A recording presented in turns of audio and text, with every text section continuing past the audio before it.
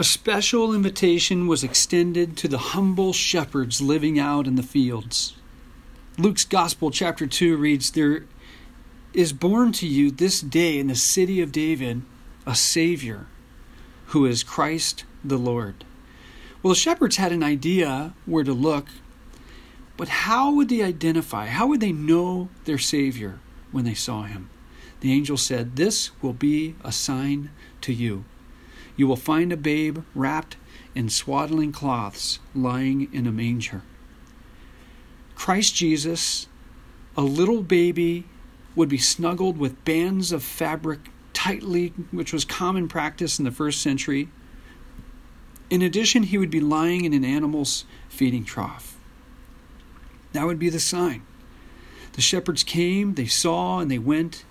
It says, glorifying God for all the things that they had heard and seen as it was told them. Now they looked for the sign given them, and it happened just as promised. And I wonder, are you looking for a sign today? And if so, did the sign come from God or his messengers? Or is your sign some sort of stipulation placed on God? I'm picking up today in Luke's Gospel, chapter 2, verses 21 to 35. The Word of God reads like this. "And when 8 days were completed for the circumcision of the child, his name was called Jesus, the name given by the angel before he was conceived in the womb. Now when the days of her purification according to the law of Moses were completed, they brought him to Jerusalem to present him to the Lord. As it is written in the law of the Lord, every male who opens the womb shall be called holy to the Lord, and to offer a sacrifice according to what is said in the law of the Lord, a pair of turtle doves or 2 young pigeons. And behold, there was a man in Jerusalem whose name was Simeon, and this man was just and devout, waiting for the consolation of Israel, and the Holy Spirit was upon him. And it had been revealed to him by the Holy Spirit that he would not see death before he had seen the Lord's Christ. And so he came by the Spirit into the temple, and when the parents brought in the child to Jesus to do for him according to the custom of the law, he took him up in his arms and blessed God and said, 'Lord, now you are letting your servant depart in peace, according to your word. For my eyes have seen your salvation, which you have prepared before the face of all peoples, a light to bring the revelation to the Gentiles and the glory of your people Israel.' And Joseph and his mother marveled at those things which were spoken of him. And then Simeon blessed them and said to Mary his mother, 'Look,' or 'Behold, this child is destined for the fall and rising of many in Israel, and for a sign which will be spoken against. Yes, a sword will pierce your own soul also, that the thoughts of many hearts may be revealed." May God bless the reading and the hearing and the doing of his word. The Bible is filled with signs. Literally, it means signals, drawing our attention to something or someone in particular. For example, in Isaiah 7, verse 14, God promised the sign of the virgin who would conceive and bear a son called Emmanuel, or God with us. The shepherds were given the sign of Messiah, swaddled and placed in a feeding trough. And here we see Jesus circumcised, which was a sign of the Abrahamic covenant, signifying a special relationship with the God called Yahweh, or the I Am. It was required in the law of Moses, chapter 12 in Leviticus. 8 days were completed for the circumcision of the child. Now, this is a sign that God knows what he's doing. Scientifically proven, newborn male's blood is most likely to clot on the 8th day after childbirth. The amount of prothrombin, right, this clotting agent in the blood, present in the blood is more than 100% normal. It's the only day on the 8th day, it's the only day in a male's life this will be possible. It reminds me, during my first 2 years in the Navy, I worked in labor and delivery. And after the babies were born, we would give them, the baby boys, vitamin K injections just prior to their circumcision, because it would help with clotting the blood, since they'd undergo circumcision in the first few days after birth. I love the Lord and how smart He is, and His word, so reliable. Well, His name was called Jesus. Many boys and men were named Jesus in the first century. In Hebrew, it's pronounced Yeshua, or Joshua, we might recognize it. In the Greek, it's Iesus. But what's significant are the supernatural signs surrounding this Jesus in particular. His name was prescribed by an angel to Mary, a virgin. This is before she even conceived. This is all miraculous. He was declared to be the Son of God, destined to reign as King and Savior over the house of David forever. I mean, his name literally means Yahshua. Yah, or Yahweh, is salvation, or I am salvation. Now that's a resume. And it's not a resume every Joshua or Yeshua or Iesus had in the first century, nor today. And I think Mary and Joseph had to be losing their minds. I mean, they marveled at the things that they saw and heard for themselves. This is not the typical newlywed experience. The things happening in their lives didn't mean they were crazy. They were signs that God was doing something amazing. And yet they remained faithful to God.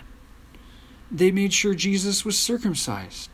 Later they're found in the temple offering customary sacrifices while presenting their son Jesus, as the Bible says, as the law of Moses says, they present him holy to the Lord. Many Jewish women hoped their sons would be the Messiah. And yet here is humble Mary and obedient Joseph dedicating little Jesus of Nazareth. Per the law of Moses, also in Leviticus chapter 12, they would have offered a lamb as a burnt offering, and then a turtle dove or a pigeon as sin offerings. If they couldn't afford a lamb, they could offer, as it says here in Luke, what they did offer, a pair of 2 turtle doves or 2 young pigeons. That's what they did. And this is evidence, I think, that the wise men had not yet arrived, because Mary and Joseph, I think, would have been able to afford a lamb using the gold brought by the Magi. And yet they offer up 2 turtle doves or 2 young pigeons. Notice here, though, how God perfectly orchestrated all of this, because they may have been offering up a lamb to God. After all, we understand that Jesus is the Lamb of God. This is a great lesson for us here. It was while Mary and Joseph were being obedient to God's word as faithful Jews in the temple of God, right there in God's house, that Simeon was able to see his Savior. It had been revealed to him, it says in verses 25 to 28, been revealed to him by the Holy Spirit that he would not see death before he had seen the Lord's Christ. The sign promised Simeon is that he would see the Messiah before he died. I mean, he literally saw God's salvation. He picked up God's salvation in his hands, it says, and he blessed him. What he witnessed was not an event, but a person. When he recognizes salvation, he sees salvation face to face. While Joseph and Mary were simply practicing their faith, acting out their religion, frequently in God's house, it was there in the temple where Simeon saw Jesus, and he just knew. Taking Jesus up in his arms, he blessed him. And then God said, well, he blessed God, and then he said in verses 29 to 32, Lord, now you are letting your servant depart in peace, according to your word. For my eyes have seen your salvation. Again, literally looking at Jesus, which you have prepared before the face of all peoples, a light to bring revelation to the Gentiles or to the nations. and the glory of your people Israel." Simeon was so delighted to have seen God's salvation in the shape of a little baby boy, probably just a little peanut at that point. A little baby boy whom God prepared for all peoples, not just Israel. Even the Gentiles or the nations would see it. In other words, the Messiah would change the world. And just like the shepherds who praised God for all the things they had seen and heard, just as it was told them, even so Simeon could rest in peace because of everything that had happened, just as God promised. Love the faithfulness of God's word. He will keep his promises. And I wonder if Joseph and Mary were wondering, who is this guy? Who is this stranger handling my baby? Perhaps Simeon was a priest, and he was the one to facilitate that process of receiving the sacrifices and dedicating baby Jesus. But they marveled at those things which were spoken of him, and this should encourage us. I think this should encourage us to know that Joseph and Mary, like most parents, were learning a lot on the go. They marveled at the things said of him. That said, it also goes to show that things don't always happen as we had hoped for our children. Listen to what Simeon says in verse 34. He says, "Behold, this child is destined for the fall and the rising of many in Israel." Simeon sees the Christ for himself, a fulfillment of prophecy that was given to him. You will see the Christ before you die. And then he prophesies of Jesus' destiny, specifically his death and his resurrection. Notice that he didn't say that Jesus was destined for the rise and fall of many in Israel, but Jesus was destined for the fall and rising. Those of us who believe in Jesus as Lord, and we believe in him as Christ, follow his lead. In other words, we have been baptized into his death. We've fallen down into that watery grave, and we've been resurrected with him. We were buried and raised to new life in Christ. We're born again. In fact, this word, the rise, where it says the rise, or the fall and rising, rather, the rising right there is the Greek word anastasis. Of the 42 times it's used in Scripture, 39 times is used specifically to describe the resurrection. It can be literally translated resurrected or lifted up. It's to stand up again. But 39 of the 42 times it's used in the New Testament, it's used to describe the resurrection specifically. Isn't that interesting? Jesus is destined for the fall and rising, or the death and resurrection of many. Simeon says Jesus' fall and rising would be a sign which will be spoken against. The gospel, and the cross in particular, man, is offensive to those who want to stand before God in their own self-righteousness. As the Apostle Paul said in 1 Corinthians 1:18, "The message of the cross is foolishness to those who are perishing, but to us who are being saved, it is the power of God." In fact, Simeon said in verse 35, this sign would pierce Mary's soul, and the thoughts of many hearts would be revealed. The gospel, the death and resurrection of Jesus Christ, is the sign that leads us to the moment of decision. It reveals and exposes our motives. Will we trust God's gift of salvation in Jesus Christ, or will we reject him and stand in our own self-righteousness? Even today, right? Some are looking for a sign, some token or some signal of God's saving power. They really want to know if God is real. But God has given them the cross and the empty tomb. In fact, the next time the word translated for us sign here is used again. It's in Luke 11, verse 16, when Jesus casts out a demon and he heals a man, and then people ask for a sign. Still, show us a sign. How do we know? And then listen to what Jesus said in response in Luke 11, verses 29 to 30. He says, "This is an evil generation. It seeks a sign, and no sign will be given to it except the sign of Jonah the prophet. For as Jonah became a sign to the Ninevites, so also the Son of Man will be to this generation." Listen, as Jonah was as good as dead in the belly of the fish for 3 days, until he was seen again alive and well, even so, Jesus' death, 3 days in the tomb, and following resurrection, would be the only sign given to those who insist on a sign. The cross and the resurrection pierces our souls and reveals the thoughts in our hearts and the intent of our hearts before God. Simeon took baby Jesus in his arms. He blessed him and he prophesied of his destiny. And Luke says that this woman, Anna, came in. Let's pick up there in verse 36. All right, back to chapter 2, verse 36. There was one Anna, a prophetess, the daughter of Phanuel of the tribe of Asher. She was of great age, and she had lived with her husband 7 years from her virginity. And this woman was a widow of about 84 years, who did not depart from the temple, but served God with fastings and prayers night and day.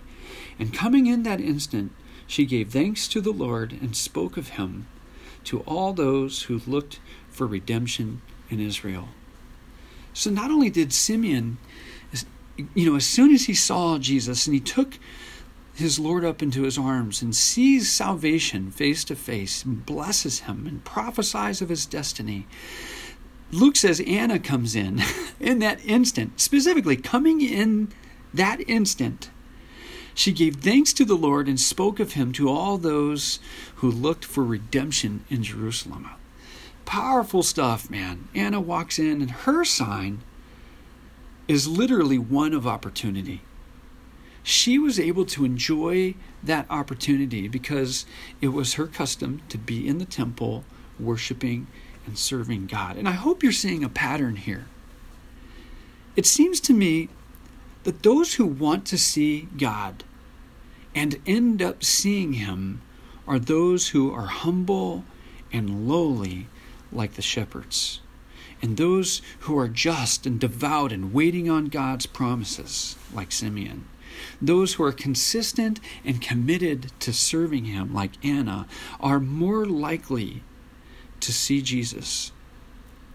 Do these qualities fit in your resume?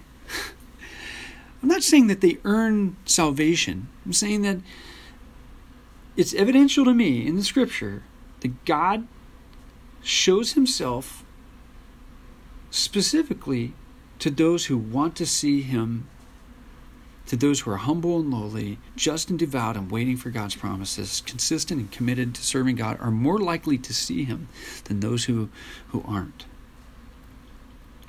Picking up in verse 39 to 40.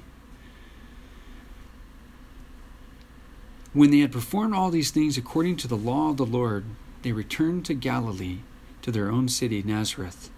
And the child grew and became strong. So Jesus grew and became strong in spirit, filled with wisdom, and the grace of God was upon him. When they had performed all these things, right, according to the law of the Lord, if anything can be said of Joseph and Mary, they were faithful to keep God's word. And while parents can provide the very best that they can, the very best that we can as parents for our kids, the truth of the matter is that children will decide for themselves what they will do and how they will respond, not only to us as parents, but to the Lord, who is in hot pursuit. That said, with regard to Jesus, what kind of person was he?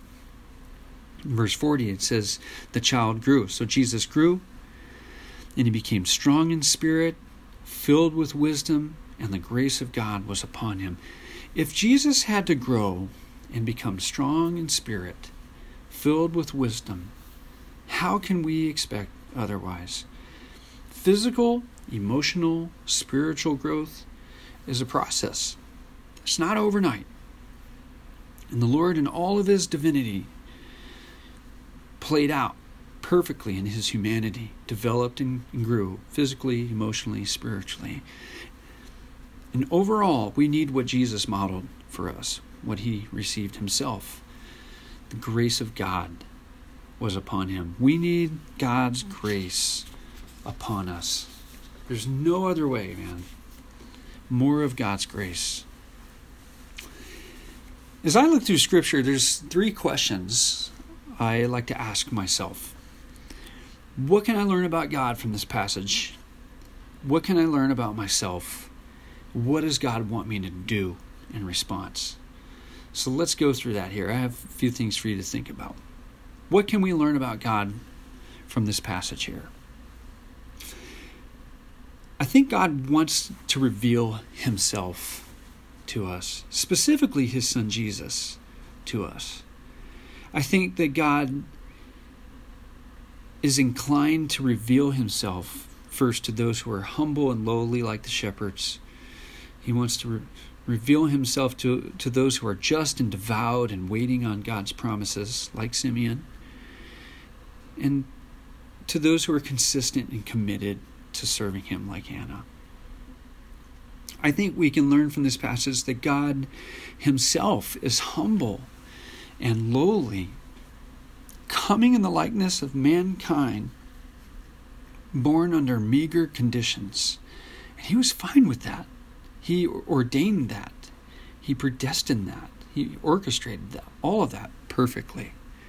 And I think that we can see from this passage, what we can learn is that God keeps his promises. And not only does he keep his promises, but he's pleased to convince us. So, second question, what can we learn about ourselves?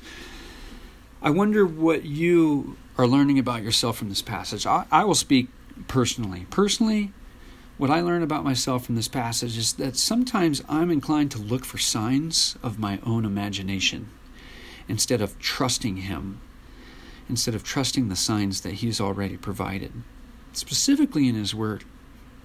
Sometimes I'm not humble and lowly, but I'm proud and insecure, and I'm not waiting on God's promises. I'm inconsistent. One of the things I learn about myself, though, is that sometimes I get to be a blessing to somebody because I am being faithful to God. When I am walking in obedience and I am walking with the Lord, it turns out I get to be a blessing to somebody. These are the things at least some of the things that I've learned about myself. What are you learning about yourself from this passage? The third question that's good to ask when reading through scriptures, what does God want us to do? What does he want us to do in response to this? I think he wants us to be faithful, humble, lowly, yet confident in what and whom we know to be true. God wants us to rejoice when we see things happen, just as foretold. He wants us to tell others about the redemption and the consolation in Christ, the comfort in Christ. He wants us to know the gospel, and the cross will be offensive to many. It's okay. People will be offended. We need to know that's likely to happen. But we preach the gospel, and we know that it will be offensive. And finally, I think God wants us to grow, man. He wants us to grow and become strong in the Spirit, filled with wisdom, having the grace of God upon us. Almighty God, I pray, Lord, that you will just help us to see the signs that you have provided us, and that you will help us to see, Lord, that we need you. We need salvation. You are our salvation, Lord Jesus. More than reform or behavior modification, we literally need saving transformation, salvation in us, Lord. May we be genuinely changed, Lord. Change us with an everlasting change from the inside out by encountering the Lord Jesus Christ. May we be humble by the realization, Lord, that you, the creator of the universe, that you want to reveal yourself to us. And may we be entirely confident, Lord, that you are the only one who can truly satisfy that longing we have in our hearts for the consolation and the redemption that we've been hoping for all along. Amen. Blessings to you, my friends. Thanks always for listening. Remember to let God be true and every man a liar. Go back and read these passages for yourself and find out. Be a good Berean. Find out if these things I'm sharing with you are true or not. God bless you and be with you. Merry Christmas.